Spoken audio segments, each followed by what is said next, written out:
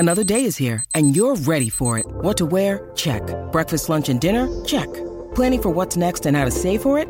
That's where Bank of America can help. For your financial to-dos, Bank of America has experts ready to help get you closer to your goals. Get started at one of our local financial centers or 24/7 in our mobile banking app. Find a location near you at bankofamerica.com/talktous. What would you like the power to do? Mobile banking requires downloading the app and is only available for select devices. Message and data rates may apply. Bank of America N.A., member FDIC. When you need mealtime inspiration, it's worth shopping Kroger, where you'll find over 30,000 mouth-watering choices that excite your inner foodie. And no matter what tasty choice you make, you'll enjoy our everyday low prices, plus extra ways to save, like digital coupons worth over $600 each week. You can also save up to $1 off per gallon at the pump with fuel points. More savings and more inspiring flavors make shopping Kroger worth it every time. Kroger, fresh for everyone. Fuel restrictions apply.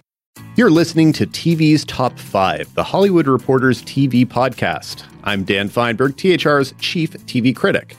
Normally, of course, I would be joined by the great, mighty, and awesome Leslie Goldberg, THR's West Coast TV editor. However, Leslie is in the last stages of her recovery from COVID. Yes, it's still real. It's still a thing. It's still happening. And she didn't want to cough on anybody. Hopefully, she'll be back in the proverbial podcasting saddle. Yes, we do record things differently around here next week. However, I didn't want to have the podcast dark for 4 straight weeks because then you'd forget about how much you loved us. So we're going to do things a little bit differently this week. We're not going to do a normal TV's Top 5. We're just going to talk about a few things currently in the news, including the return of the in-person Television Critics Association press tour. And we're going to review a couple of new shows, including The Last of Us on HBO. But just so this isn't me just talking into a void, not that I couldn't do that, I rounded up a couple of TCA friends and friends of the five to join me today. So everybody, welcome GameSpot entertainment editor and host of the Wrestle Buddies podcast and a former TV's Top 5 guest, Chris Hayner. Go Welcome, Chris. Dodgers. I like that we should all do our darndest to attempt to fill the Leslie void, and we'll see how many of us it takes to do it. We're going to be a little bit like Vincent Adultman from BoJack Horseman. It's going to be 4 of us in a big trench coat attempting to be Leslie Goldberg. So yes, that was Chris Hayner. We also have Salon Culture senior editor and TCA board member and my former Zap2It colleague, Han Nguyen. Welcome, Han. Thanks. Elton John, yay. Is that something Leslie? Sure. She does. She went to the Disney Plus concert and enjoyed it. So this could be fun. I you know who didn't, though? Bob Chapek. Hey. Hey-yo. I can already see our third guest trying to figure out what she knows about Leslie and if she can make any reference. Finally, our third guest is decider, writer, and reporter, Kayla Cobb. Kayla, do you have a second thing you would like to add to your descriptor? Leslie's just awesome. This is very, very accurate. So, Leslie, if you're listening and wondering how we managed to replace you, and why would you be listening to a podcast that you weren't even on, we miss you, and we hope to have you back. So, normally this would be the place, and we are not doing 5 things. So, if you're missing out on number 1 or number 2, maybe our wonderful podcast editor and producer and all-around jack of all trades, Matt Whitehurst, will insert numbers just at a random point. That would be amusing. So we're not going to do a formal headline segment, but I do want to talk about a couple headlines. Number 1. Today, Netflix renewed Mo for a second and final season. I don't love the final season part of it, but a renewal is a renewal. And Mo has been for the past, few months, one of the shows that Leslie and I have been making sure that we had on our Arya Stark revenge list if they didn't get renewed, along with Amazon's League of Their Own. How about renewing that, Amazon? And along with Freevy's High School, which I believe you have feelings about, Chris. Do you have feelings about High School? High School was my favorite show of last year. Like, full stop. It's a beautiful, practically perfect program. And nobody knows it exists because it's on something called Freevee. Excuse me, listeners to the TV's Top 5 podcast. Well, Yes, I'm talking about the uncultured swine that don't listen to your podcast. Absolutely true. And this would be the point at which, if Leslie were here, I'd be like, hey, Leslie, when did we have Clea Duvall on the podcast? And she would go to her magical Google Docs list. And Oh, do you not have that? I don't have it up. So Episode 95. Oh, no, it's much higher than that. It's like 170 something from some time. In any case, part of the purpose of this podcast that we're doing today is to show how much we miss Leslie and cannot replace her and her Google Doc. Yeah, and I would just like to say, like, yay Mo, I am from H-Town, so I'm super happy that he was able to show it. And even like the high school, well, next door to where I went to, and all of A-Leaf. Yeah, it's an incredibly diverse community, and I'm happy it's back, even though it will end. It will end, but all things end. But yes, I feel bad that it's not going to run as long as they wanted to, but also Mo Amer has other things he's doing. I did for some reason watch Black Adam a couple weeks ago. I'm sorry. Late at night on HBO Max, and he's totally in it. It is not a good movie. It's a movie that has like a few things in it that I think are kind of the seeds of a good movie, but it's not. Pierce Brosnan. But okay. What else? That movie bummed me out. It was not a good movie. It was a bad movie. Regardless of how much profit The Rock was able to convince Deadline that it made. But Yeah, that was a fun The little. Rock also went to high school in Houston, so that's why We there's that love connection. tea. sorry, our Houston correspondent, Yes, Han. thank you. So Yes. We will say again, Freevee renew High School, Amazon review League of Their Own, and Netflix, thank you for at least giving a second season to Mo.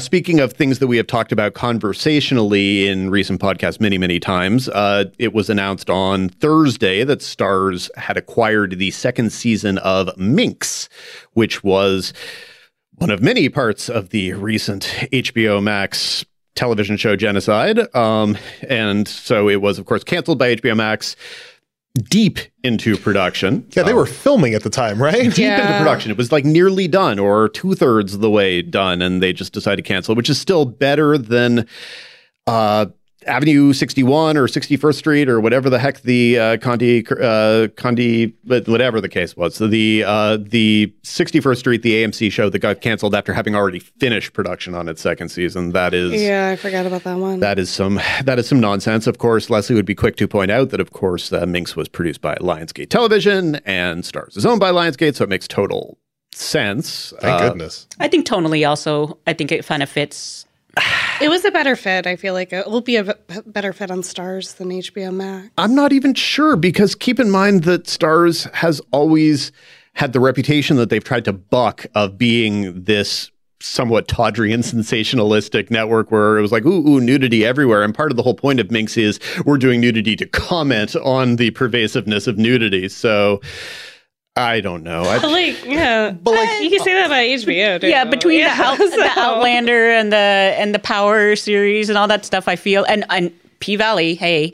So I feel like they're kind of broadening up and just trying some things. I think it kind of fits. And honestly, I don't know if I could nail down exactly what Starz is or is trying to be. It's the place, again, Outlander, P-Valley, Heels starring Stephen Amell, like the wrestling show. Like they have so many weird grabs that And they've struggled for years to try to explain what it is that their brand is. And now that they're undergoing executive changes and all of that good stuff, we'll see. I think their brand is sexy, and Minx is sexy, so I think we're set. I know a little bit better what Starz is than the CW these days. Except that the CW, in terms of news, just also gave its first renewal of the current era All-American. Anyone All-American fans here? No, but I know it goes like, I mean, I don't have anything against it. I just don't watch it. I like what I've seen. Yeah. I really the first like what I've season was seen. fun. And honestly, I'm just glad the CW isn't out of business, I guess. I guess technically this means they're going to have shows next season.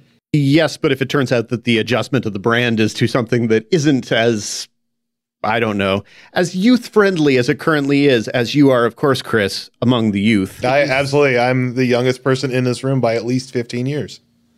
I would guess that is not actually technically I don't know. true. How old are you? Can you 41. I'm 30. You're the youngest. I don't know about him. So now you know how old several people on this podcast are. Han is keeping quiet, and I'm the oldest. I'm older than Dan. You are indeed. But you look the youngest. So, I mean, the podcast listeners can't tell because obviously it's an audio I format. guess you could like Google all of us. That feels like a lot of work, though. It really does. Also, I don't necessarily know if my age is on the internet, but it could be. I mean, somewhere it has to be. Also, Dan's a curmudgeon at heart. So. I've also referenced when certain shows were set in sort of the time period, like High School, for example, or Yellow Jackets. Both of those shows are set right around my high school window. So the math is easy to figure out. I'm glad you kept that quick because I was going to be like, oh, like All in the Family, Happy Days. I am not that old. The Courtship of Eddie's Father. I am neither the oldest person on this podcast right now, nor the oldest person on the podcast when Leslie is here. So It is weird that Dan ends every night saying, "Good night, John boy." Oh. And tugs on his ear. What can I say? Comfort TV is comfort TV. This is what happens when Leslie isn't here. Like the kids come out to play. Total anarchy. Total anarchy. Everyone is going to notice that this is a much more lively and youthful podcast and they totally won't know that we're shooting this in an evening after a long day of press tour, as opposed to normally when we would shoot it, which would be halfway through a morning, etc., which would give producer Matt much more time to edit. So, Number 2. The Golden Globes returned on Tuesday night and averaged 6.25 million viewers, which is not a lot. But the only reason why that was not the all-time low, and our terrific colleague Rick Porter at THR let us know this, in 1995, apparently the Globes aired on TBS and drew 3.6 million viewers. Very funny. Yeah. They know. I don't believe we call it that anymore. Do you know who the host was that year? I do not. Oh. Wait, no. I think someone actually suggested that it might have been Claire Danes. Oh, that's why. That sounds awesome. That's No. so weird. That I want to watch it.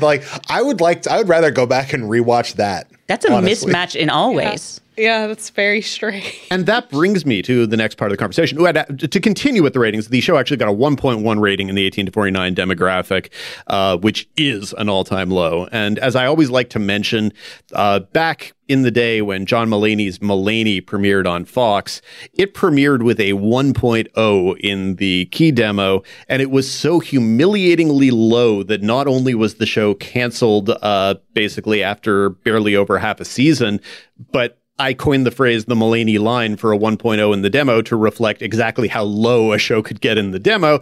And now Mulaney would be a comedy smash hit on Fox. So I don't know. I remember ratings that are show. not. Yeah, ratings are not what they used to be. the show, okay.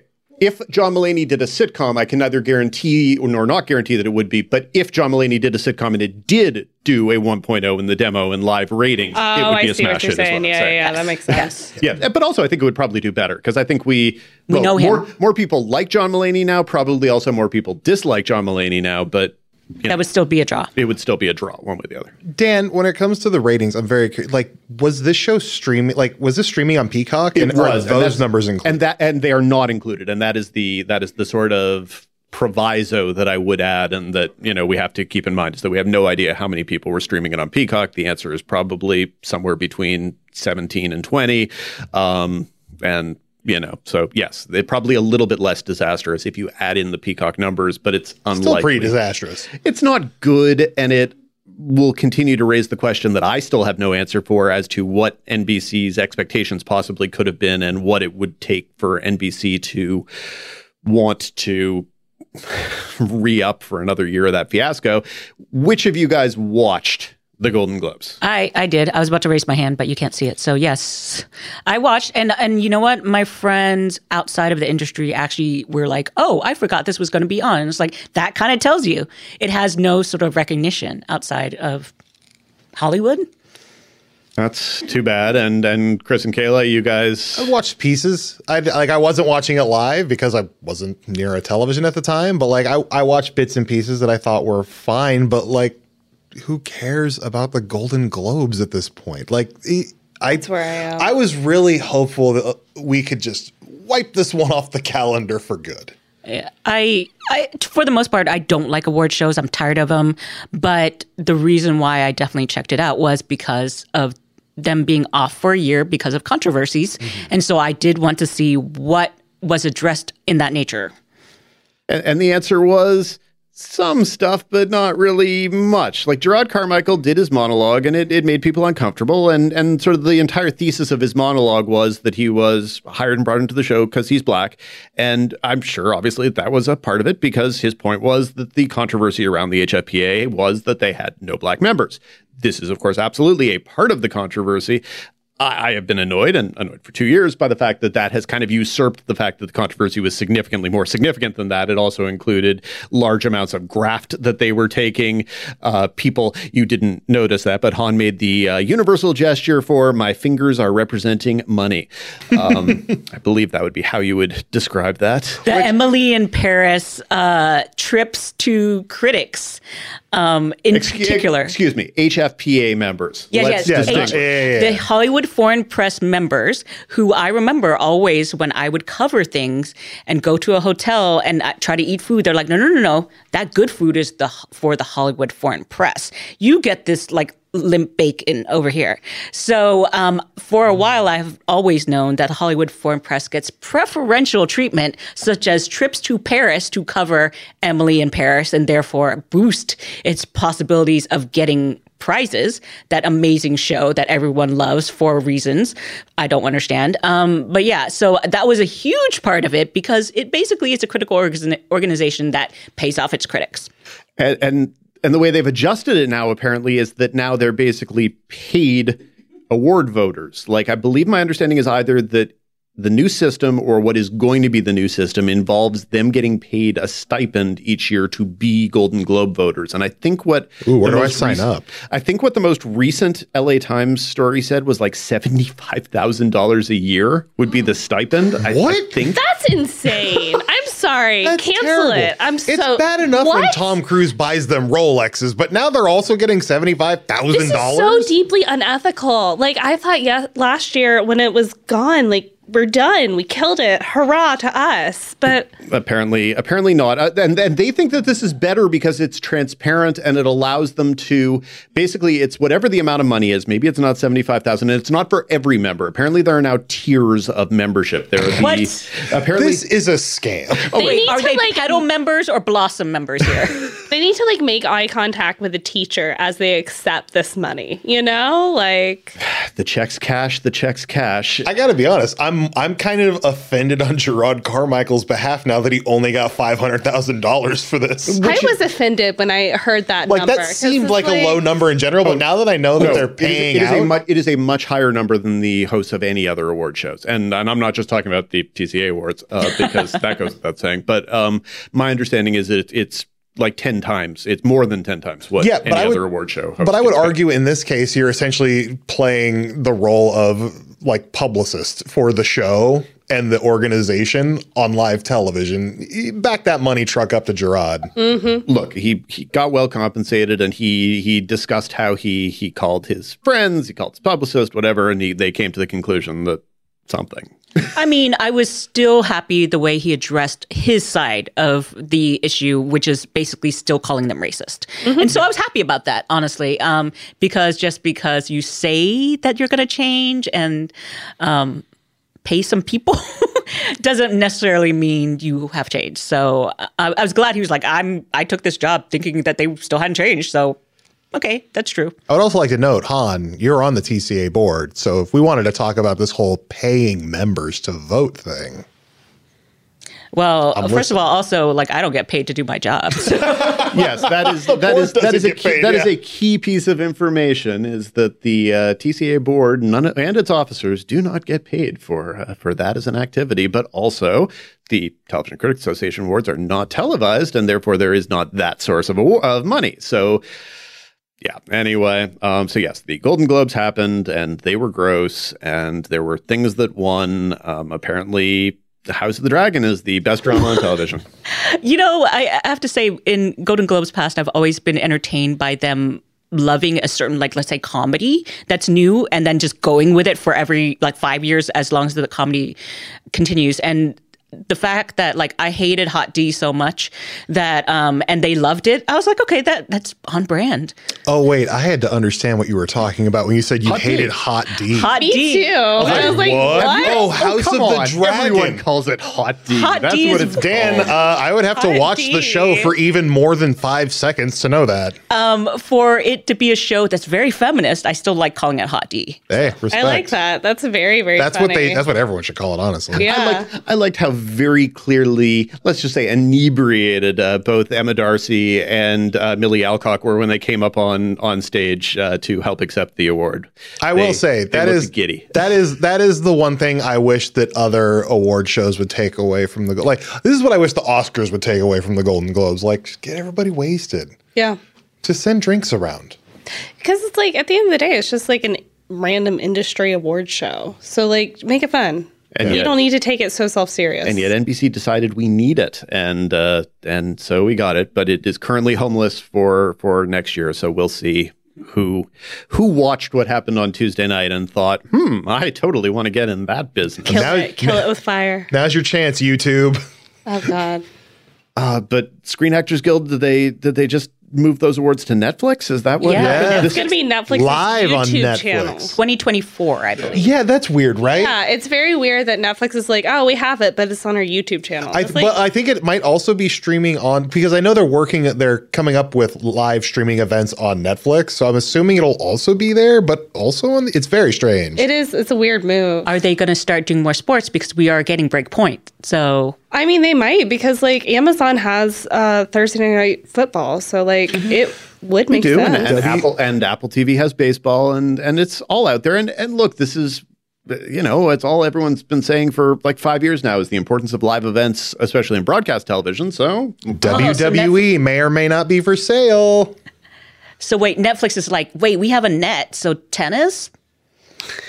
Sure. we'll see what HBO and ESPN have to say. I don't know, does HBO even air Wimbledon anymore? What ESPN has to say about giving up rights to Netflix, or if Netflix just rolls up the wheelbarrow of money.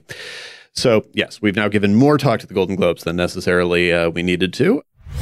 Number 3. We are currently at the Langham in Pasadena, home of the Television Critics Association Press Tour, Winter Press Tour. The last time the TCA was all together for its biannual press tour was way back in January of 2020, at which point, I don't know, something happened and haven't had them in person for since then. So I don't know what's been up in the world. We came very close. Dan. Came very close in the summer. You've missed a lot. Oh, okay. I've been busy. Chris, there's been a lot of TV. Yeah. Well, you make a good. Oh, don't we know it? I had to watch multiple episodes of Fox's Alert Missing Persons Unit. How am I supposed to keep up with things that are happening in the world? I've never heard of that. Is that real? Excuse me, starring Golden Globe nominee Scott Conn. Scotty Conn is on a Fox show called Alert. Alert. Where have you been? Have you been like paying I've been attention to watching the Below news? Deck. I am a whole I'm a universe. sophisticated human Yeah. being. That was Chris getting a jump on the final question we ask our guests. What have you been watching and enjoying? The answer for Chris is Below Deck. Below Deck Med Babes. That's how Chef Ben talks. If you say so. I have no clue. So yes, we have been doing virtual press tour for the past however many press tours. Anyone have an exact number of how many that is? 4, 5? Wait, It started on Monday. No, not days. I'm talking about how many Okay, so it would virtuals have have we been had? 20, 21, 5. 5. Yeah. Excellent. Well, it is good to be back in person. It is good to be at the Langham in Pasadena, which is always a good place to go, other than the daily commutes, which have been a beast My commute's been awesome. because of rain. Incidentally, I mean, Regina Hall was making a joke about Kevin Costner not being able to make it to the Golden Globes because of the situation in Santa Barbara, and that was funny. But on the other hand, when it rains as much as it does here, stuff's dangerous. I will say, as someone who's been Ubering around Los Angeles the past few days, it's scary. It was scary out there for a little bit. So, okay, first of all, how have you guys each felt about the return to in-person and what it has added to our experience versus the Zoom press tours we had for the last 5? oh boy. as a board member who's had to help out with the virtual press tours since the beginning of basically my term, it's so happy. I'm so happy. First of all, it's shorter. The thing about virtual press tour is that because we cannot, in good faith, keep someone for, let's say, 7 to 10 hours a day, we shorten our days virtually because, Zoom fatigue is real. And that means it spreads out over 3 months. Here, it's 10 days. Like previously, I remember thinking, oh my God, 21 days, so long. But now 10 days, it's so nice to be able to make plans, basically, and not constantly have 2 screens going, because I actually had to have 2 computers going at a time, my work computer and then my TCA computer going on. So I'm happy about that. Also, the fact that I am a board member, but I'm also working with the TCA president, Melanie McFarland, at Salon.com. So she constantly was pulled away. And so I would be like, hey, where's the story that you're supposed to write that I'm supposed to edit? And then she's like, well, I got pulled into a call with John Solberg or Mary Shaw or any of these other people who are parts of these networks setting up for TCAs. And so I couldn't say no to that. So I'm kind of glad. In person also, just to see faces. Because all my friends moved away during the pandemic, and now I get to see them again. Hi. And y'all happy to be back? Yes, because I found the virtual tours to be, and it's through no fault of TCA or the networks, but like they were just typically not nearly as useful or not nearly as filled with information. Totally. I also think that the Q&A sessions virtually were arguably 5,000% too moderated, to the point where like I almost never got through to ask a question, even though I had questions for most things, and it was just the way it was. I agree that it's nice to see faces, especially now that I no longer live in the area. It is nice to come back. It's like the way I've always explained TCA to people who haven't been is it's like TV reporter summer camp, except it's sometimes in the winter. So it's good to see, and we're following along with masking rules better than I expected. It doesn't feel quite like tour pre-pandemic, but it feels so much closer to it than we've been in a long time. Yeah, I'd agree with all that.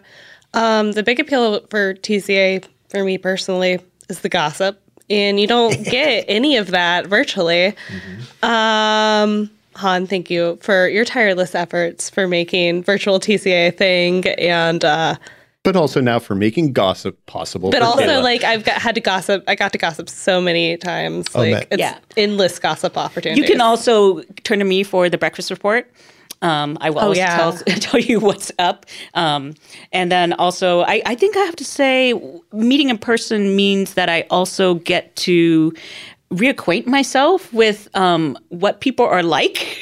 I hate to say that, but it's like I forgot that you and I like something. So I have, during the pandemic, started finally to watch K-dramas. I had to find people in person to talk to for it. And so I was just like, you from TVGuide.com, who I've never met. Yes, please, let's sit down and talk about this. You met Kat. Yeah. Oh, no. Kat is someone who actually, I hate to say this, I interviewed for Salon.com, and I wanted to hire her. We weren't able to. So now I follow her career with great interest, and I'm just like, Kat, let's talk. Yes. So I'm happy about that because I have not been able to talk with anyone else about K-dramas. No, that's phenomenal. That is what in-person press tour is about, being able to talk about K-dramas. Well, okay, so on the reporting front, I do have to say I am more likely to, the point about press tour is, yes, you can request one-on-one interviews, but I also like the fact that because there is a surfeit of TV shows that you don't get to watch all of them. However, if you go to press tour, you can sit in a panel and actually get more of a feel for the stories in the room and other things that maybe are more intangible virtually, and it will make an impression on you, and you can be like immediately send an email off to the publicist and just like, hey, when you actually premiere, let's set this, and this up. I'm more likely to do that than virtual. Virtual, I hate to say it, you do kind of tune out after a while. You do. And you don't want to, but it's just because you have screens going on all the time. So I think also talking to publicists in person helps a lot because things come up that you don't think about when you are creating a formal email. So yes, there's a lot of value in Press Tour on a very boring front of doing our jobs. But the social aspect, of course, is very important. And yes, fun food. And the lack of technical difficulties. Oh my God. Holy cow. That to me is so much where it comes into it because simply the ability to ask questions and be confident that there isn't going to be a lag, to be able to do follow-up questions and be confident that you didn't have your virtual mic cut. All of the things in which having a, actual conversation, which is, look, Zoom is better than nothing. Zoom is so much better than nothing. And the fact that you guys, Han and the board, were able to keep the lights on for 5 tours is remarkable, but so much better. I like the fact that people understand virtual now so that it can be used as an additional tool, because I think it's great for accessibility, right? Especially when people live all around the country. So tour itself in person, great. But also, yes, let the networks continue using virtual for other things. And I do have to say, despite it being one of the learning moments of Press Tour, virtual Press Tour, was that the first day that FX tried to present, they thought, hey, wouldn't it be great to show the actual reporters talking? Which was hilarious to me because I was like, all these people during the pandemic had their pandemic hair. And also we are reporters, so not necessarily looking our best. We are behind screens. We're not like in front of cameras.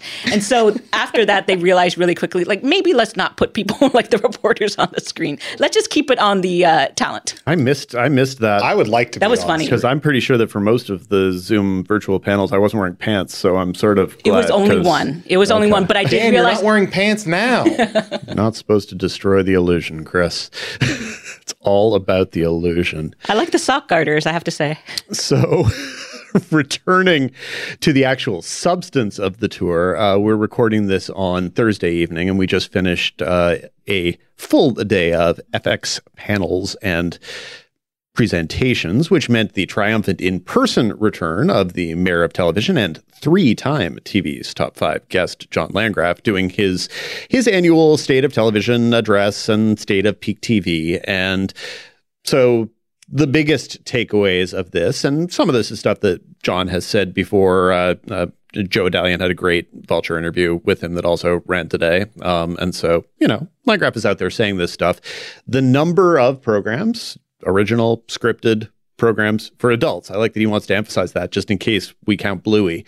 And I do. And most sane people apparently do. Alan Sepinwall is enraged. The idea that Bluey is not included in the tally is 599 scripted programs for 2022, which is too bad because I feel like somebody needed to push one show up into like, did a Quibi count like one YA, like, as adult or something? Or something like Paul T. Goldman, which premiered on January 1st, which is technically unscripted, but whatever. I think somebody could have pushed that one up to someone could have saved a Quibi and like bumped it up to another network and like made 600. Hello. That's the thing. If Roku like recuts a Quibi show into longer episodes, like does that count? You have to ask the mayor that. I cannot answer. I thought he was gonna. That's the only reason I came to this. I thought he was going to be here. That's a very, like, if a tree falls in the woods kind of question. But yes, so Landgraf says 599, but he also, and this is something he's been predicting, says it's about to go down. And I believe he said possibly 23%. Did he say that for this year or coming up? What was the exact tally of that? I don't recall. I do remember him being very honest and saying, like, it's going to come down. I've been wrong about this twice before. But I also appreciate it because, like, eventually he'll be right. Yeah, eventually he'll be right. Like, it could be a decade later. But and then we're all going to be like, Landgraf called it. Yeah. That's and therein lies one of the great things and the things that I like to say about John Landgraf when other publicists go, why do you love John Landgraf so much? And the answer to that question is very simple. He comes out. Yeah. He answers questions. He has numbers. He shows up ready to present. Yeah. And then he's going to take your questions and he's going to give you full answers for it. He doesn't dance around things really. And so if he has indeed gotten wrong a couple times that the end of peak TV was coming, well, A, he coined the darn phrase, so he can be wrong about that if he wants, at least a couple times. But also, he admits it. He gives his methodology. He goes through the bar graphs. So many bar graphs. Oh my goodness, lots of bar graphs. If that is your kink, then you definitely want to at some point catch a John Landgraf annual presentation, because the man. I really wish they'd film it and like show it in the middle of the night on FX. The man's got bar graphs. But yeah. So what else stood out about Landgraf's presentation? What stood out? He talked about a bunch of stuff. He talked about. I mean, for me, the big thing I went in hoping for was something about Noah Hawley's Alien. Yes. And I didn't get that. But like, we know that they're planning to start filming this year. But like 2 years ago, they're like, it could debut as early as 2023. I'm like, well, it's 2023 now. Maybe we'll get like, I don't know, Noah Hawley casts somebody in the show. I understand why they've got to get through Fargo. I was going to say, Noah Hawley is currently in production on the 5th season of Fargo. Yeah, he decided he wanted to do a new Fargo. And according to Landgraf, he is deeply invested in pre-production on Alien. But like, man, that's the FX thing I can't wait to see above all else. So I was like so ready. We got clip reels. We got a clip reel for Shogun, which I am very, very curious. I was really excited about. That made me like really, really hyped about Shogun. I really hope that they can like deliver it, but the reel looked good. Yeah, I've always been wary about Shogun. Yeah. Based on James Clavell's novel, starring Richard Chamberlain in the original adaptation. So, like, very westernized point of view. Supposedly, it has more of an Eastern sort of balanced point of view here. That half of the production is filmed or shot in Japan with actual Japanese actors, not Japanese American or other Asian American actors. That type of stuff. I'm still wondering about it, but it was a very beautifully produced clip. We saw. So on a visual scale, I think it looks good. Who knows about the narrative or any of that other stuff? Yeah, it'll be very interesting to see how they avoid the sort of colonialist fetishizing that is in the book. I read the book last year, and I really think it is a very good book, but I think it is a book that has a lot of things that are gently problematic about it. So yeah, it's something like, hey, look, I enjoyed that mini series when I was a kid watching it, and didn't really think about those things, but also kind of like as I kept watching things of that nature, like, the Memoirs of a Geisha or whatever it is, that I was just like, this is disturbing for some reason.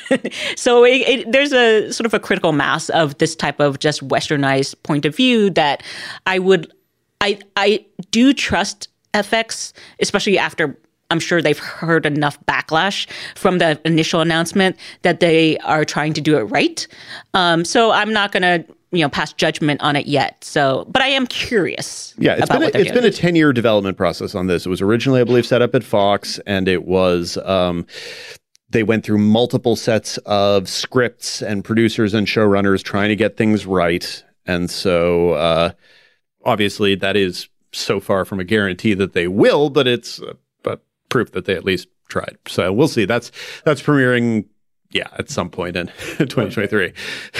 They said 2023, but obviously based on the stuff that we saw, it has a lot of scope, and presumably that requires a lot of post-production. I mean, it's not like it looks big and beautiful. Yeah, it absolutely does. So I will also say I appreciated his polite honesty about Hulu.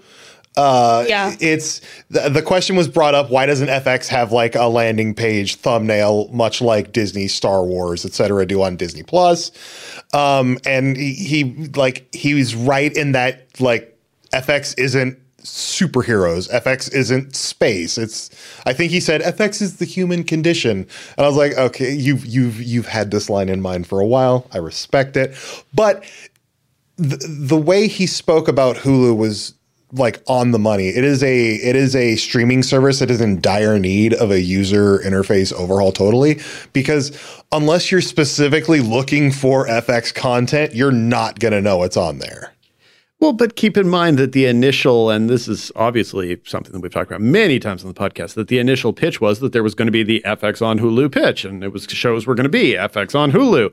And instead they decided to phase out FX on Hulu, and now we have the sort of much more ambiguous and perplexing FX presents Hulu's whatever, or FX's Hulu's whatever. It's really hard for us to write, and and it confuses me almost every show that I do. And Landgraf insists that ultimately it's not really a problem because ultimately all of the FX programming, whatever it is, will have the FX Chiron bug, whatever you want to say, on it, and that'll be it. And then ultimately people will watch it on Hulu for the most part. Like there is an FX network, but. But that's the thing. I don't like. Is everything going to Hulu first now, or does they? No, because impeachment wasn't there. Because I'm assuming some of the Ryan Murphy stuff that's been around for a long time has deals where it has to air broadcast first. And I think most of the, or a lot of, most is clearly not true at this point, but a lot of the programming is still airs on Hulu, then it pops up on, or airs on FX and then pops up on Hulu at night. But there's less and less of that, and more of it's on Hulu. And then he talked also about how it was a case by case thing on which things are presented to binge.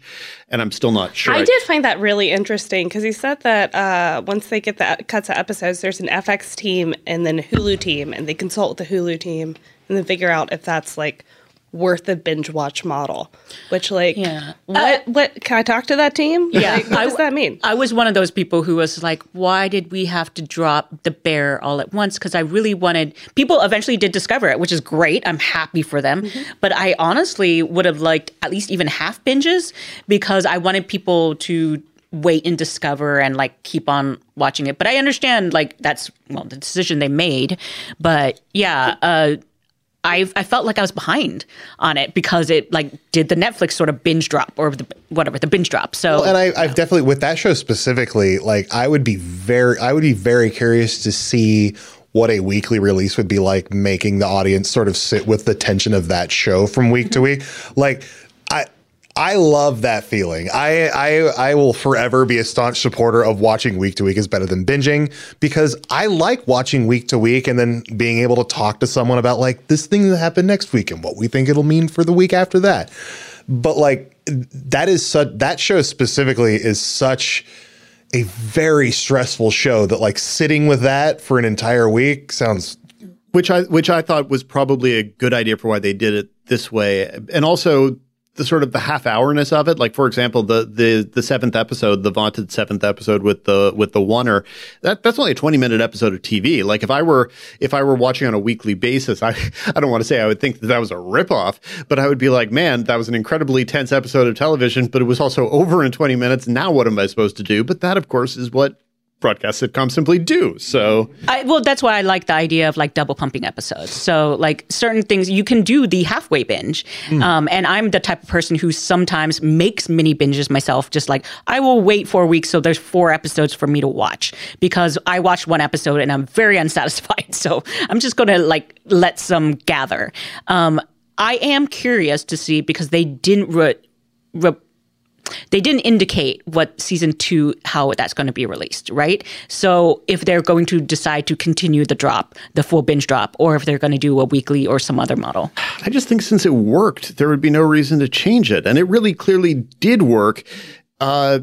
John had had sort of an explanation for the value for the binge model for Kindred, where I didn't feel like it worked as well. No, I don't think so at all. But I think like there's a lot that came out then, and it just kind of got shuffled. But then it wasn't Fleischman Weekly, and that exactly that probably could have been benefited by like a binge. That's how I ended up watching it because I couldn't stop. And it's hard for me to necessarily tell. It's just always hard to tell whether people are sticking with the shows to the end, and whether it's everyone who's sticking with it, or whether So definitely, it felt like people were getting to the end of Fleischman. It felt like when they got to the big emotional Claire Danes episode, people were being impressed at the time, etc. But you just never know. And similarly, when it got to the end of The Patient, some people, it felt like, were still there. But I truly think that's a show that might have benefited either from a binge or from a 5 and 5 model or something. Because I just didn't feel like by the time it got to the end that there was a snowball. I definitely didn't feel like there was a snowball effect. And sometimes you can sense a snowball effect. Yeah. They need to get one of us in there. Tell them. Well, it's an insane model, but I actually kind of like HBO Max's model. Like their current is normally like 3 episodes, then 2, then 2, then 2, which is bonkers. But if you did 2, 2, 2, I think 2 episodes a week. 2 episodes a week would be great. And with a half-hour show, I can see how that would work. The problem is you just don't know from show to show whether an HBO Max show is actually doing that model. And sometimes the Hulu show, sometimes the straight up Hulu, not Hulu FX, sometimes those shows do 2 to start off with. Sometimes they do 3. Sometimes they just do 1. It's all the confusion of the process. And we talk about it. The day, in addition to John Landgraf, featured a couple other fun panels. We got to watch the father-son duo of Timothy Olyphant and Vivian Olyphant banter about the fact that they're playing father and daughter in, did I say father and son? I meant father and daughter because that's what they are, in Justified City Primeval. So that was a panel. We did, as you mentioned, have a panel for The Bear where they spoiled virtually nothing about what's coming in the upcoming season. So, because they haven't, I don't think they've filmed it yet. They haven't done anything. Yeah. But the scripts are all written, apparently. Oh, well, sure. And yeah, so did anyone come away with anything from any of those panels, or?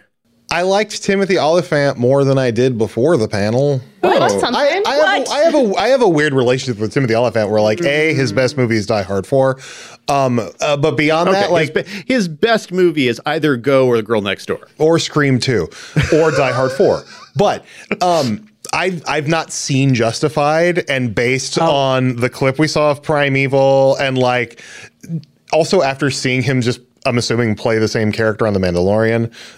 Like, just because he joked sarcastically about it doesn't mean it was exactly true. Though it wasn't exactly a lie. They're similar. Yeah, it's similar. Like, it has me interested enough to where I'm gonna go on Hulu and search for 15 hours to try to find the original Justified episode. Justified, you'll enjoy, and watch that first show before, and then go into Primeval from there. So, like, at the very least, the panel made me want to watch it. 5/6 of Justified is excellent. There is one season that is bad. But on the other hand, Goggins in that season? He is. But it's not his fault that it's bad, but it's just bad. But on the other hand, there's one season that's bad. That's season 4. But then there's also multiple seasons that are fantastic. And season 2 is about as good as it gets. And, you know, if you haven't seen season 2 of Justified, you just don't understand why everyone loves Margot Martindale and Caitlin Dever as much as they do. And they are both so good. I love Caitlin Dever because of that Michael Cera movie she was in. I love Margot Martindale because of BoJack. Noted character But why would actors. anyone think it was funny to talk about character actress Margot Martindale if it weren't for season 2 of Justified? I mean, fair. I mean, she's lots of other stuff too. She has, but I know who she is, and I've never seen Justified. Right so. there. But that's because you've been able to see all the things she's done since, because she became Emmy winner character actress Margot Martindale. Oh, okay. I'll take that. At the time, I mean, people knew who she was, but she was I get it, Dan. She was you just, think she that had no actress. career before Yeah, Justified? this is what I'm hearing. Yeah, so like Justified, I'm into that. That panel convinced me to watch that show, which is great. I was already going to be sold on The Bear. I appreciate they didn't give anything away, but like, as someone who was with it throughout the first season, I have no idea what a season 2 for this show looks like. And I still don't know after Jittery, sitting down. Lots of handheld. Lots of cursing. Lots of cursing. I mean, if they gave you the description of season 1, you still probably wouldn't have figured out what it was about. Yeah, so, see, it's such a tone show. yeah, I think I'm fine with not knowing anything and just going for the ride, because I think that's what The Bear season 1 was. I'm thinking something I also appreciate, but I don't know if the panel exactly got me excited. I watched the screener for it, which was Dear Mama, the 5-part documentary series about Tupac and his mom, Afeni Shakur. And the amount of archival footage they use, but also all the talking heads and all the, I mean, how many rappers can you get? But it's just like, it's kind of fascinating to see that and kind of get a richer sort of contextual look at Tupac as far as his influence and impact, but also where he got it from. I also love, this is something that you can feel in the room more, is how all the old journalists in the room have somehow talked to Tupac at some point in their career. Yeah, that blew my mind. Everyone's like, yeah, when we were talking to I Tupac. missed this panel. Are you serious? Yeah. And I was like, what? Well, it was people specifically talking about like doing the press junket for Poetic Justice. Yeah. It wasn't just like, I was hanging with Tupac. You don't know that. I was with him in like, Vegas at the fight. Come on. I wasn't thinking through all of that as I was like live tweeting the panel or working on whatever I was working on. I was just like, I'm sorry, what? I always like all the sort of these older people coming out as like somehow really big authorities on hip hop and rap during press tour. And that's the other thing I think I missed about press tour in person was it's not just the camp aspect, but it's also the old young sort of like mix of I used to file my, newspaper stories and run to the editor or whatever it was and lay out the print myself or whatever.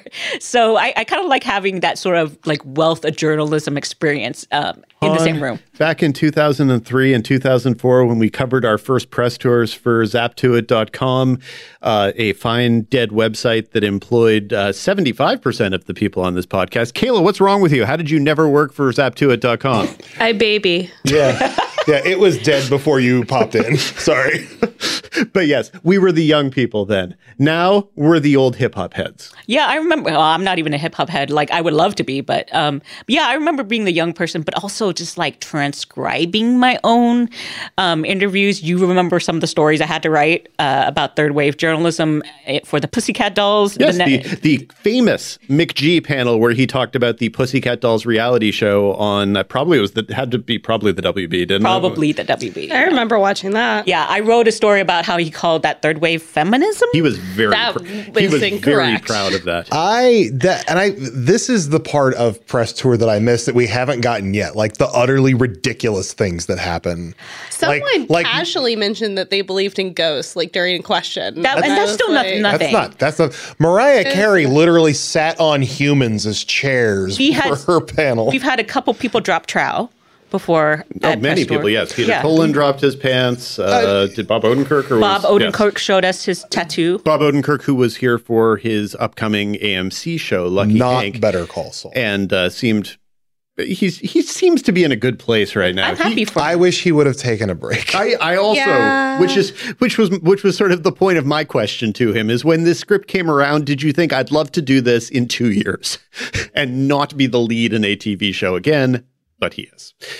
So yes, there's plenty of time though for crazy shit to happen because we are only in day 4 tomorrow. Being the day this podcast drops, we have Disney Plus and Nat Geo. Then there's Hulu and the Onyx Collective. Then there's NBC Universal. The good people of PBS are doing 2 days. And then we're wrapping with like 85 panels for Apple TV Plus. I'll be gone by then. They are drowning us in Apple. So maybe that will be stuff that will be discussed next week.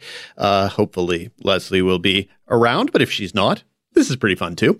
You can just zoom me in from Florida because I'll be back home by that point. Oh my God, both of us. We'll both be in Florida. You want to come over? Yeah, we could tune in together. Step into the world of power, loyalty, and luck. I'm going to make him an offer he can't refuse. With family, cannolis, and spins mean everything. Now, you want to get mixed up in the family business. Introducing The Godfather at ChumbaCasino.com. Test your luck in the shadowy world of The Godfather slot. Someday, I will call upon you to do a service for me. Play The Godfather, now at ChumbaCasino.com. Welcome to the family. No purchase necessary. VGW Group. Void where prohibited by law. 18+. Terms and conditions apply. It's time for today's Lucky Land horoscope with Victoria Cash. Life's gotten mundane, so shake up the daily routine and be adventurous with a trip to Lucky Land. You know what they say. Your chance to win starts with a spin. So go to LuckyLandSlots.com to play over 100 social casino-style games for free for your chance to redeem some serious prizes. Get lucky today at LuckyLandSlots.com. Available to players in the U.S., excluding Washington and Michigan. No purchase necessary. VGW Group. Void where prohibited by law. 18+. Terms and conditions apply. Number 4. In lieu of doing a typical Critics Corner this week, where I begin by saying, oh my God, there's too much fucking TV. And then I go on to give brief reviews of somewhere between 8 and 10 shows. We are instead going to have a little chat about the only new show of the weekend that anyone actually cares about, which is, of course, HBO Max's Velma. Yeah. I mean, I'm Kaling still Hive, watching that. rise up. Mm-hmm. That is a show that exists. How much have you watched? I haven't watched any, actually. I want to. I'm very psyched about it. You shouldn't be. How about how about this is just going to be an attitude readjustment so that you're not overly excited about it. It's a mess. I love Sam Richardson. And he's funny. He voices Shaggy, and that's funny, and there is no Scooby-Doo. I thought you were going to talk about... That's a pretty good impression. Oh, that's right. I thought you were going to talk about the Makanai.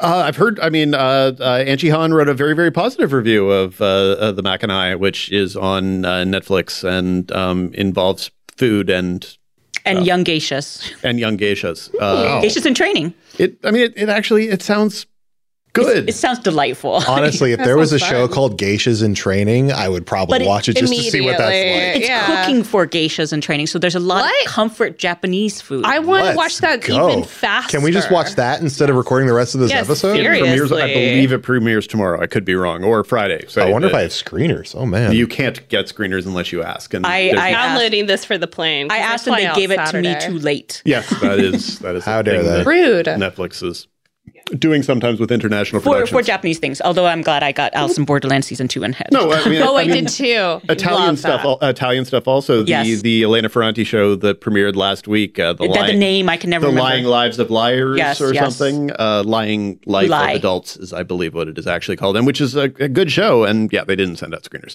Anyway, of course, actually the thing that people are talking about this weekend is Sunday's premiere of The Last of Us on HBO. And part of the fun of this fine group that we assembled is that we have two fanatical video game fans who are big fans of The Last of Us.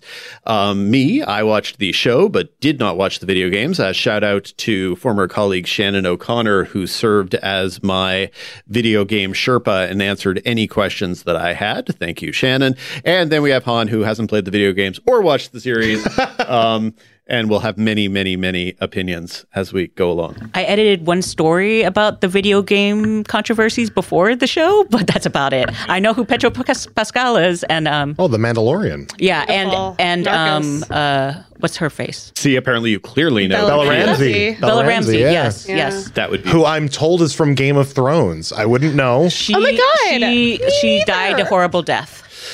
But she also was very good about supporting some of the good Starks, and she was very devoted. She was great. Wait, she died on the show? She also played a witch in a series. What series was that? Something called the witch. Little witch. Little Witches? She went to a witch school. The Babysitter's Club? No, it's a witch. What? Wait a second. Who watched the trailer for Are You There, God? It's Me, Margaret today? No. I was doing my job. I starred the email so I could watch it later. Same. I read the book. Strong recommendation for the trailer for Are You There, God? It's Me, Margaret. Like, seriously? Like a sarcastic or a genuine is it good? The trailer absolutely has Babysitter's Club vibes. Oh, okay. And the book, I mean, obviously I haven't read the book in 35 years probably, but I read the book when I was a kid, and it was and they get quality use out of I must increase my bust. Yes. It is a key part of the trailer. So anyway, that has nothing to do with anything. That's all I needed, because I remember that, and I remember periods. That's all I remember from it. Bella Ramsey starred in 40 episodes of a show called The Worst Witch. Is that on Netflix? I feel like we covered that. It is. Yeah, that feels... She played. I know you guys really care about this. She played Mildred Hubble. Yeah, that was my favorite character of that year. Really? Are you sure it wasn't Lyanna Mormont? That was my second favorite character. Okay, Lyanna Mormont was the character she played on Game of Thrones, and she was fantastic. She was probably one of the very best parts of the last couple of seasons when everything was kind of going off the rails, but she kept being the person who everyone was like, yeah, go crazy girl. And she was awesome. And she's also quite excellent. She's great. Oh my God, yeah. I was very, very scared with this casting just because, that character's really hard. Ellie in The Last of Us, she knocked it out of the park. Yeah. So, okay, guys, for those of you who have played the game, talk a bit about each of you about your relationship with the game and maybe your fears or hopes as you went into the series. Do you want to go first? Yeah, I could go first. So I feel like I got to talk about my relationship as a gamer. I play video games, but I I kind of have like a handful every year that I dive into. The Last of Us I came to late, I think 2015, 16. And the second I started playing it, like I was completely on board. Like the first 15 minutes of that game are heart-wrenching. They're just so good and they're so devastating. And when then like, you play as Joel, who is a survivor of the kind of like a zombie apocalypse, but it's like fungi-related zombies. Mushroom people. Mushroom people, yeah.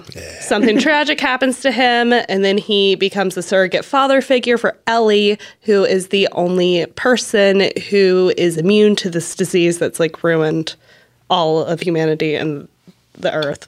But yeah, like very quickly within the game, I was like, this is my daughter. This is my baby Ellie. And if you mess with her, I will kill you.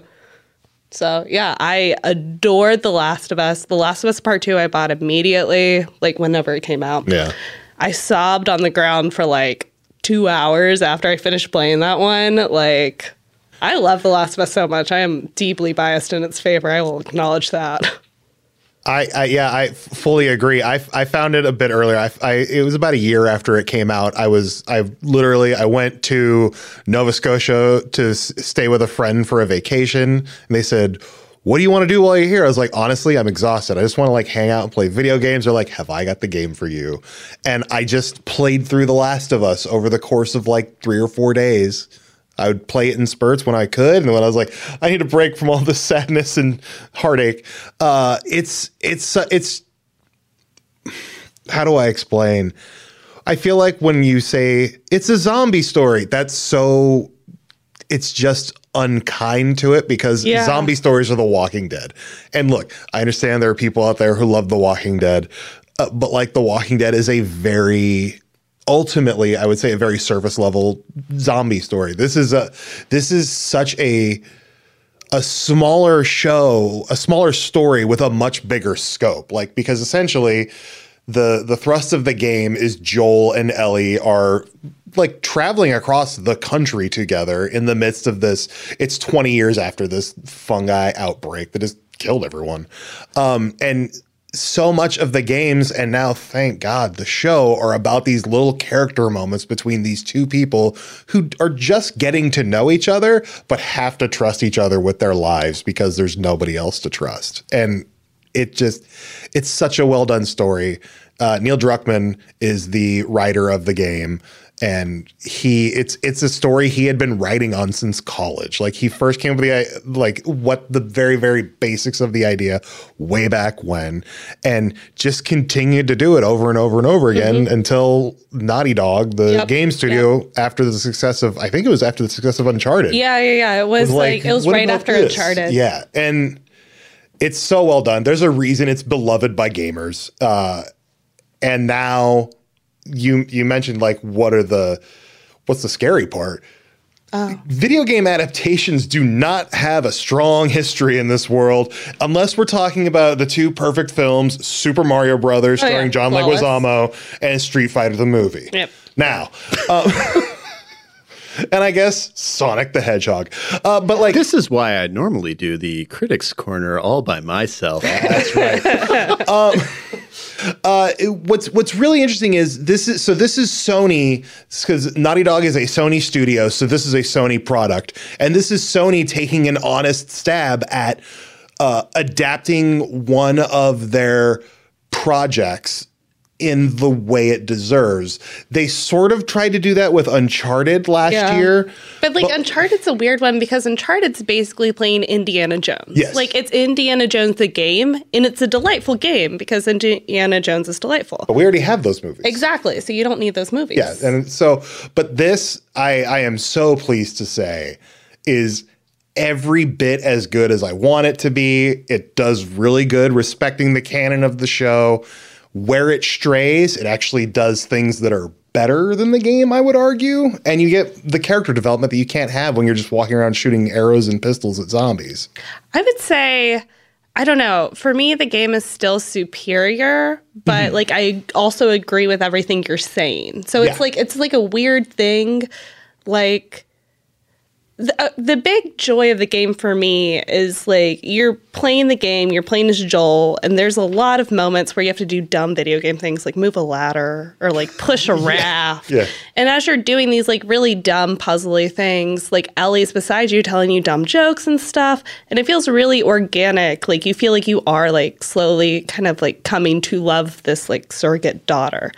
And you can't have that in a show because like I love Pedro Pascal, but I cannot watch him just like walk slowly through a field for a whole hour. Yeah. While Bella Ramsey asks him questions. Like that is not engaging TV. So by the very format, I disagree. I want to watch that cut. Yeah. But the very format kind of like takes a little bit of the charm away. It's a little bit more like fight, big set piece, big set piece, big set piece. But like it's so good. It's so good. Yeah. It's such a good adaptation. The series, of course, adapted partially by Neil Druckmann, but it's adapted with Craig Mazin, who, of course, everyone knows from his work. The Hangover 2. And Scary Movie 3, Scary Movie 4, and Superhero Movie. And yet, somehow, with those as the things on his resume, that and having been Ted Cruz's former college roommate. Really? Yeah. Oh, yeah. God, you didn't know that one? I didn't know that. Yeah. Let's talk about that for an hour. Did not like Ted Cruz. Oh, shocking. I know. No, shredding Ted Cruz on Twitter was previously one of the best things that Craig Mazin had ever been involved in, but then Craig Mazin made Chernobyl for HBO, which is about as off of one's previous course as anything I've seen in recent memory. And then he did this, which actually makes more sense next to Chernobyl. But it also shows you sort of his sense of kind of the epic scope of tragedy, but also the intimate possibilities of exploring the lives of people whose lives are turned upside down by tragedy. And that's a lot of why this works. I don't mind a comparison to Walking Dead. What I keep saying is, it's kind of the version of Walking Dead that was Walking Dead at its best, which Walking Dead maybe was for 5 or 6 episodes total in its run. Yeah. Then Walking Dead had a long time where it was decent and you would kind of latch onto the characters you cared about or latch onto it's the zombie in the well who's really bloated. Like, okay, great, we'll go with that. And then it finally got to the point where you couldn't even do that. But it's the good version of Walking Dead. It also, in my review, I compared it to Station 11, which is another post-apocalyptic, here's how humanity continues after humanity has been wiped out. Here are the things that are important to us as humans. And here's the desperation, and here's what it does to people. Here's how it makes some people far worse. Here's how it makes some people far better. And so, as you say, Chris, it's them going across the country. And so they go from one enclave after another of people surviving in the ways that they survive. And some of them are surviving in utterly horrifying and disgusting ways. And others of them are surviving in ways that look civilized and maybe aren't. And then some of them are doing the best they can, and it's not really all that good. And what it does is it gives these great opportunities for people to come in for an episode or two, and people who you maybe couldn't get for a full series because they're doing other series or they're too busy. You know, Melanie Lynskey is extremely busy. She's so good. She's phenomenal. She plays a brand new character. Yeah, she's a brand new character for the game. Well, and the thing I like about this show is I feel like one of the in its first few seasons, The Walking Dead got a lot of flack for having these big pieces of time where there wasn't really any action. And that's true, but it felt like the show didn't know what to do with those big chunks of time. Here, there are full episodes. There are episodes where you might not see. They're called clickers in this world because they make clicky sounds and they have weird mushroom heads. You might not see a clicker for the entire episode, but like between interactions with other humans and just the character development going on, like I was so deeply engaged. And also, like it kind of like acts to the show's benefit. You don't see as many clickers in the game. You're constantly fighting clickers and just all clickers manner and scumbags. Yeah, and infected. You're murdering people left, right, and center because it's a video game. Like I will this, say, you have to. One of the first things you do in the game as Joel is murder like dozens. Oh my god! of people. Immediately, like right out the gate. you're just mowing people down. Shockingly, that is not the show makes him a bit more of a sympathetic character. Yeah, and that's always been a bit of a disconnect between the game and its like message, which is like, revenge equal bad. And like, we need to work together and trust each other for, the good of humanity. Based on the looks on both your faces, I feel as if the ultimate message is actually revenge equals fun. Well, actually, that's the problem. Well, not problem, because I think The Last of Us is about as perfect of a video game as you can get, but the gameplay is so much fun. So it's like, yes, I do acknowledge revenge is terrible and it's bad to murder people, but boy, it was fun to shiv that guy. And honestly, that's the kind of thing that would not work on a television show, because you're not in control.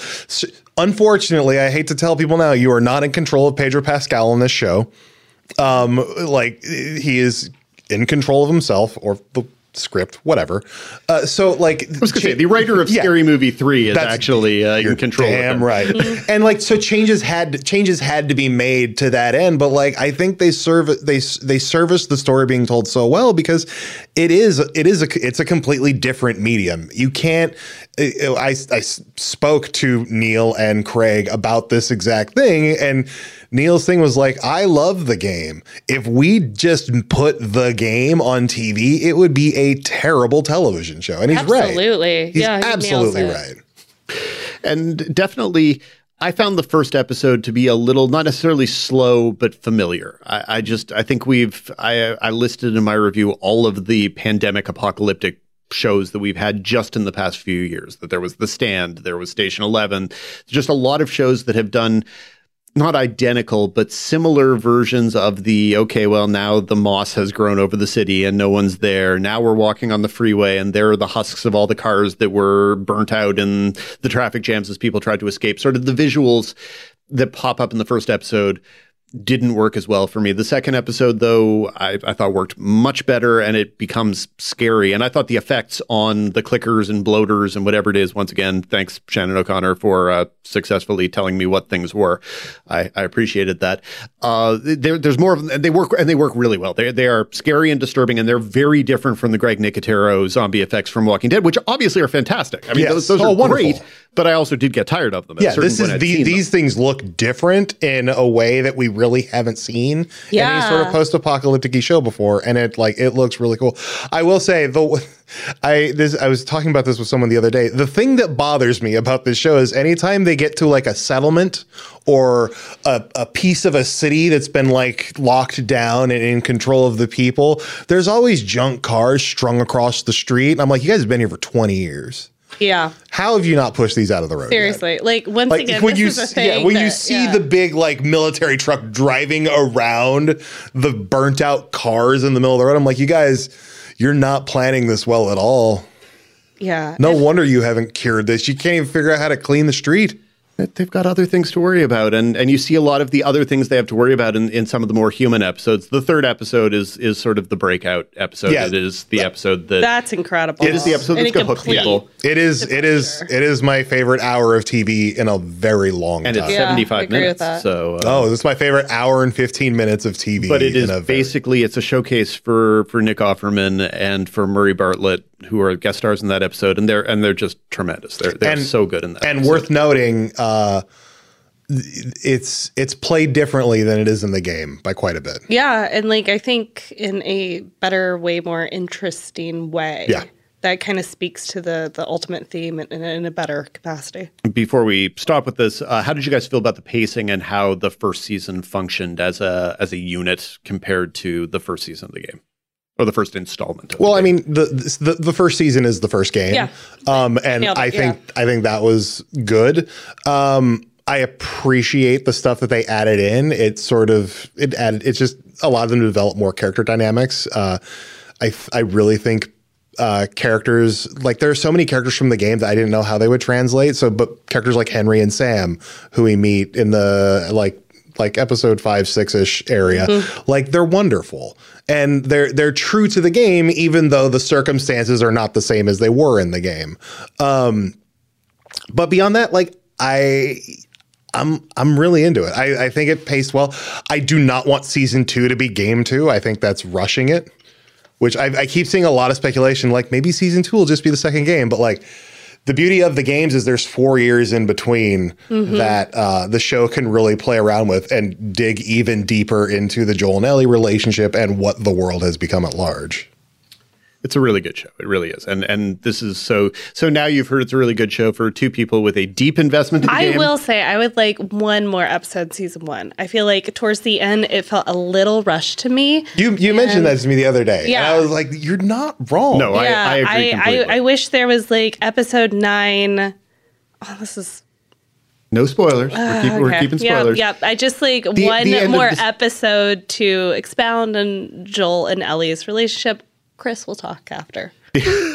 No, I do agree with you that the end of the season is a little bit rushed, but again, we're when it comes to video game adaptations and how we quibble about them, I'm quibbling about little things in this adaptation. Yeah, I'm also like splitting hairs. Every criticism is like the tiny, like that's fantastic. That's the thing. Like, any criticism I have is almost immediately like erased by the fact that like I love this show. Yeah. And I know we've talked mostly about Pedro and Bella, but like the entire cast is ridiculous. It's Gabriel Luna, it's Anna Torv, Marlene, Merle Dandridge. That is the actress who plays Marlene in the game that is now bringing it to life on the show. She's the one person from the game show. And yeah, you will see the Troy Baker and Ashley Johnson who do Joel and Ellie in the game. Chrissy Siever has a great cameo. It is a great Chrissy Siever cameo. It's wild that Chrissy Siever's an adult now, right? This is what happens when you age. Anyway, for more of my weekly TV recommendations, be sure to subscribe to The Hollywood Reporter, or that's mine also. Now see this newsletter and bookmark thr.com/TV-reviews. And this is a good place to wrap things up. Thank you for listening to TV's Top 5, the Hollywood Reporter's TV podcast. And thank you so much to Chris Hayner, Han Nguyen, and Kayla Cobb. Each of you, plug something. I'll go first. We're doing I work at GameSpot, and across GameSpot, TVGuide.com, and Metacritic, we are doing The Last of Us after show. So Monday morning, pop over to the GameSpot Universe YouTube or on site at GameSpot, TV Guide, or Metacritic, and watch me and Megan Vick from TV Guide and Danielle Terciano from Metacritic talk all about things from that first episode, including talking to the cast and creators. I'm mainly an editor at Salon, so I don't write that much. However, I do participate in a podcast called Good Pop Culture Club, which talks about pop culture from an Asian American point of view. It's not necessarily stuff that is Asian American. I believe we're going to talk about Megan at some point soon, but we always do maybe throw in extra stuff because we are Asian Americans, so we can't help but turn that on when we talk about stuff. So yeah, check that out. It's wherever you find your podcasts. I write for Decider, so I guess come to Decider and read our reviews and whatnot. And as always, thank you to our fantastic producer, Matt Whitehurst, who came and set up this little roundtable conversation that we have just been having. Be sure to subscribe to TV's Top 5 on all of your various podcasting platforms. If you like us, rate us. If you really like us, write a little reviewy thing. Those suckers help spread the word of mouth. And now that we haven't been dark for a full month, we're back to business. You can always come say hi to me and Leslie on Twitter. She's at Snoodit. I'm at The Fine Print. And let us know what's working, what isn't working, and all that good stuff. If you have questions for future mailbag segments, you can email us at TV's Top 5 at thr.com. That's TV's Top 5, the numeral 5 at thr.com. Until next week, feel all better, Leslie. Go Dodgers!